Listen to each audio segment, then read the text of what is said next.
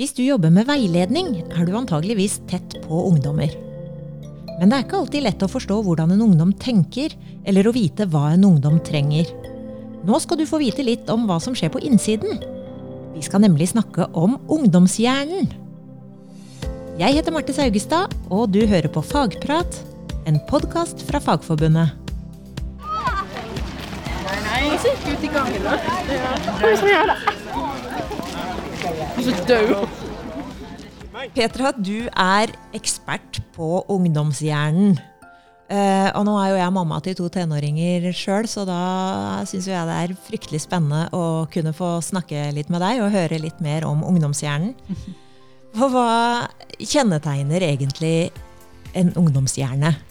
En ungdomshjerne kjennetegnes av at den under utvikling fra ungdom kommer I puberteten, sånn 10, 12, 14 års alderen. Og det betyr jo ikke at hjernen ikke utvikler seg før det, men plutselig så begynner den å utvikle seg I mye større fart. Og det kommer en sånn stor utviklingsprosess som varer til at barnet dine sånn 22-23 år I hvert fall. Og så vil også etter den tida hjernen kunne utvikle seg, men det veldig spesielt det som skjer I ungdomsårene. Mange store ombyggingsprosesser som foregår I hodet på tenåringene. Ja, det noen spesielle ting du tenker at en veileder som jobber tett på ungdommer, hva det noen spesielle ting man bør vite om I utviklingen der? Det som utrolig spennende med at når de har forskes mye på ungdomshjernen I ulike land, og det produseres mye kunnskap som veldig interessant å ta med seg. Og vi vet for eksempel nå at ungdom har et følelsesliv som mye sterkere. De registrerer følelser mye sterkere enn de gjorde før, og antageligvis også vil gjøre I voksen alder. Så det en litt sånn emosjonell berg-og-dal-bane disse ungdommene havner på. Og det handler om forbindelser I ungdomshjernen som dannes, spesielt inntil det limbiske systemet, der alt registreres som har med sult å gjøre, og søvn, og seksualitet og drømmer. Og så plutselig så du tenåring, og plutselig så kjenner du mye sterkere følelser enn du gjorde før. Og de svinger I alle retninger, så du kan gå fra glad til trist på veldig kort tid. Og det handler om at du plutselig har fått nye forbindelser I hjernen din, og forbindelsen fungerer ikke så bra ennå. Så du liksom prisgitt da, akkurat hvordan det fungerer. Og mange ungdommer blir overrasket over det. Det påvirker deres adferd. De kan, noen forteller at de plutselig griner mye mer enn de gjorde før, og de blir usikre av dette her. Noen blir usikre over at de blir veldig sinnet for ting de ikke pleide å bli så sinnet for. Og det godt for veileder å skjønne at ungdommene står I dette en sånn emosjonelt spenningsfelt da, I disse årene, og at de forholder seg nok så rolig til det der, at mye av det vil gi seg. Det også fortvilende for ungdommene selv å ha det sånn. Men en annen ting vi vet om ungdomshjernen at det en periode hvor det dannes mange nye forbindelser I hjernen, hvor noen av disse forbindelsene utvikles, de blir sterkere, og noen av disse forbindelsene blir borte. Og en viktig forbindelse som skal dannes mellom det systemet der følelsene registreres, det limbiske systemet, og det systemet som vi kaller frontallappen, som liksom kontrollorgan for følelseslivet. Frontallappen den som sørger for at du klarer å strukturere oppgavene dine, at du prioriterer godt, at du har kontroll på de sterke følelsene du kjenner, at du klarer å håndtere de godt, lurt. Ja, vet ikke om det var det riktige uttrykket. Men det som vi vet om de nye forbindelser som dannes, de fungerer ikke så godt ennå. Så det en forbindelse på vei mellom der følelsen registreres I limbiske systemet og frontallappen din. Men den detter også ofte ut. Noe som gjør at du kanskje tar dårligere avgjørelser, ikke så god på å planlegge tid, og ikke har fullt så kontroll på de følelsene dine. Det en veldig spesiell tid å være tenåring og ha en tenåringshjerne, og nok så overveldende, tror jeg, for mange av dem. Det noe forskjell på gutter og jenter der? Ja, det forskere vet at både begge kjønn går gjennom denne utviklingen på samme måten, men vi vet at jenter gjerne kommer I puberteten litt tidligere enn gutter, og dermed så starter også denne utviklingsprosessen I hjernen litt tidligere. Men ellers så den lik, og så kan man jo diskutere likhet og forskjeller mellom kjønn utover det, men de også, her spiller det veldig mye inn sånn det sosiale, det relasjonelle, det kulturelle, ikke sant? Om hvordan vi forstår kjønn, og dermed også hvordan ungdommen reagerer i ungdomsårene. Men hjerneskannet viser at de går gjennom samme utvikling. For du har jo sagt at det litt morsomme, hjernen midlertidig stengt på grunn av ombygging hos en ungdom. Ja. Hvordan kan man nå fram? Ja, ikke sant? Ja, det jo et sånt uttrykk som har blitt veldig populært. Hjernen midlertidig stengt på grunn av ombygging i ungdomsårene. Og så kan vi jo si at ja, det låter jo som at vi ikke når inn til ungdomshjernen. Det ikke sant. Tvert imot, så ungdomshjernen med alle sine nye forbindelser veldig, veldig fleksibel. Skapt for å lære. Og lære ting raskt. Nye forbindelser dannes raskt, læring skjer raskt og blir forankret i hjernen. Og det en gode å ha. Det tar meg som voksen lengre tid å lære nye ting enn det gjorde meg i ungdomsårene, fordi hjernen på et annet sted akkurat nå. Den fortsatt fleksibel, men ikke sånn superfleksibel som den var i ungdomsårene. Og nå spurte du meg om hvordan vi kan ta hensyn til det. Ja, at vi har en ungdomshjerne. Og en av de tingene som smart å vite at ungdomshjernen veldig positiv, eller reagerer veldig sterkt på positive ting, da, som belønning og positive tilbakemeldinger. Så jeg tror hvis ungdom fantes en reality show som beskrev ungdomshjernen, så hadde den hadde hatt en titel som heter «Jakten på den gode følelsen». Ungdomshjernen veldig, veldig følsom for å registrere alt som gir en mulig belønning. Så om det en sosial belønning eller en konkret belønning, men det å vite at det venter noe godt, at det kanskje blir bra, eller blir veldig gøy det du skal gjøre her, eller alt dette registreres som belønning i ungdomshjernen. Og det kjennes sterkere nå enn det gjør senere i livet. Det ganske artig at vi kan spille på det.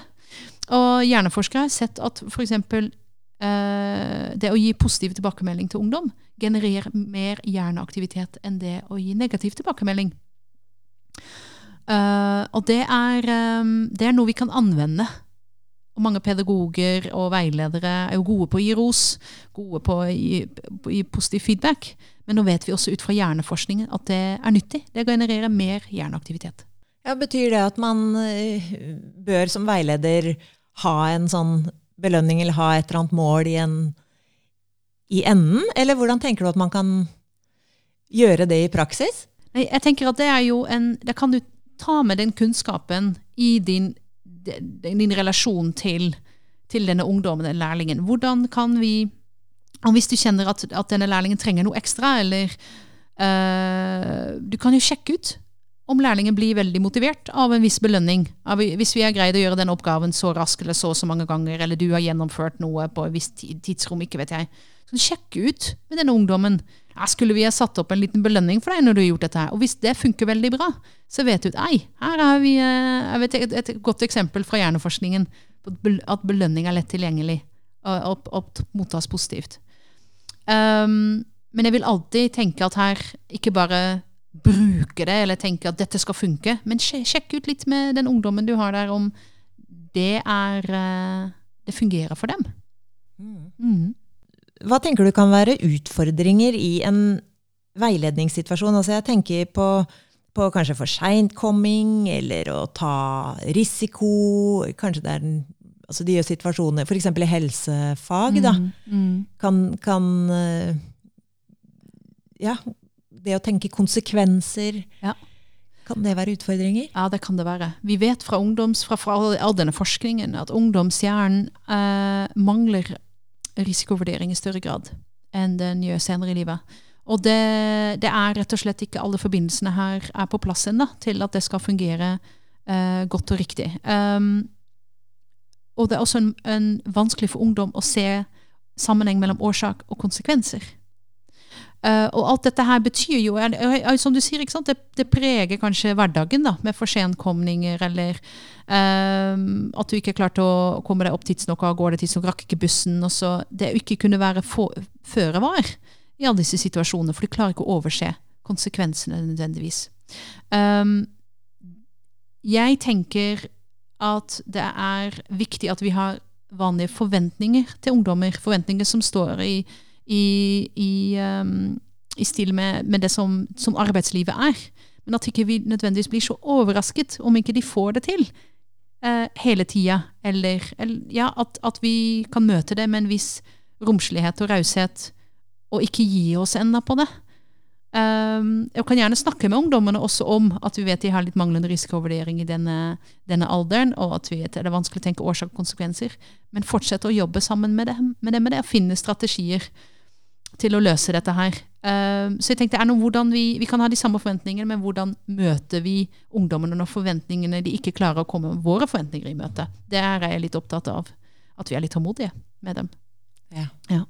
Altså veldig spesiell alder altså, når du har manglende risikovurdering, når du jeg har en sånn hypotese om at det må jo være litt sånn biologisk betinget, at hvis ikke våre ungdom tør å ta noen sjanser, hvordan skal det gå fremover i denne verden, hvis de skal sikre seg hele tiden og bare være trygge, og vi må også være glad for at de tør å prøve nye ting, tør å ta noen sjanser, men selvfølgelig håper vi at det gjør at det ikke skader seg, eller skade andre, men så det kan jo tenkes det en nyttig funksjon å ha i denne alderen. Hvordan skal dine tenåringsbarn tørre å flytte ut hvis ikke de har litt manglende risikovurdering? For det gjør man et sjansespill, altså å forlate et trygt heim som med mat i kjøleskap og noen som setter på en vaskemaskin av og til og gir deg en klem til trøst. Ikke sant? Du må jo virkelig være villig til å kaste deg ut i dette livet. Så jeg tror kanskje det noen grunner til at de unge menneskene i denne alderen har alle disse funksjonalitetene som vi nå snakker om ut fra ungdomshjernen. Jeg tror de trenger de. Helt til slutt, har du noen råd til den helt ferske veileder eller instruktør? Jeg vet ikke om det handler om ungdomshjernen direkte, men jeg opplever at mange ungdommer blir nok så selvopptatt av det som skjer inni dem, at det litt kaotisk, et kaotisk følelsesliv og mye tankevirksomhet inni ungdommen, og det kan lett utapå virke avvisende. Så jeg tror å jobbe med unge mennesker som står i denne utviklingsfasen også ofte handler om å ikke ta den avvisningen så til seg, og tåle at ungdommen avviser litt og ikke nødvendigvis ta imot alle voksne så godt, men ikke helt gi deg med det. Tør å gå litt forbi den avvisningen av og til og tilby deg på ulike måter, uten at du nødvendigvis må presse deg så veldig på, men ikke tenk at det ikke sikkert alt handler om deg personlig. Bare tenk at det kan faktisk handle om hva som skjer inni dette med hodet til dette unge mennesket. Så jeg ønsker på mange måter at vi bruker hjerneforskningen til å møte unge mennesker med litt tålmodighet. Gi dem litt tid til å lære å utvikle seg. At de i høyst grad står i en utviklingsprosess, og der de trenger kloke, rause, tålmodige voksne som støtter dem i det, og som også tåler at ikke alt fungerer bra ved første forsøk. Tusen takk skal du ha. Vær så god, det så hyggelig. Du har hørt på Fagprat, en podcast fra Fagforbundet.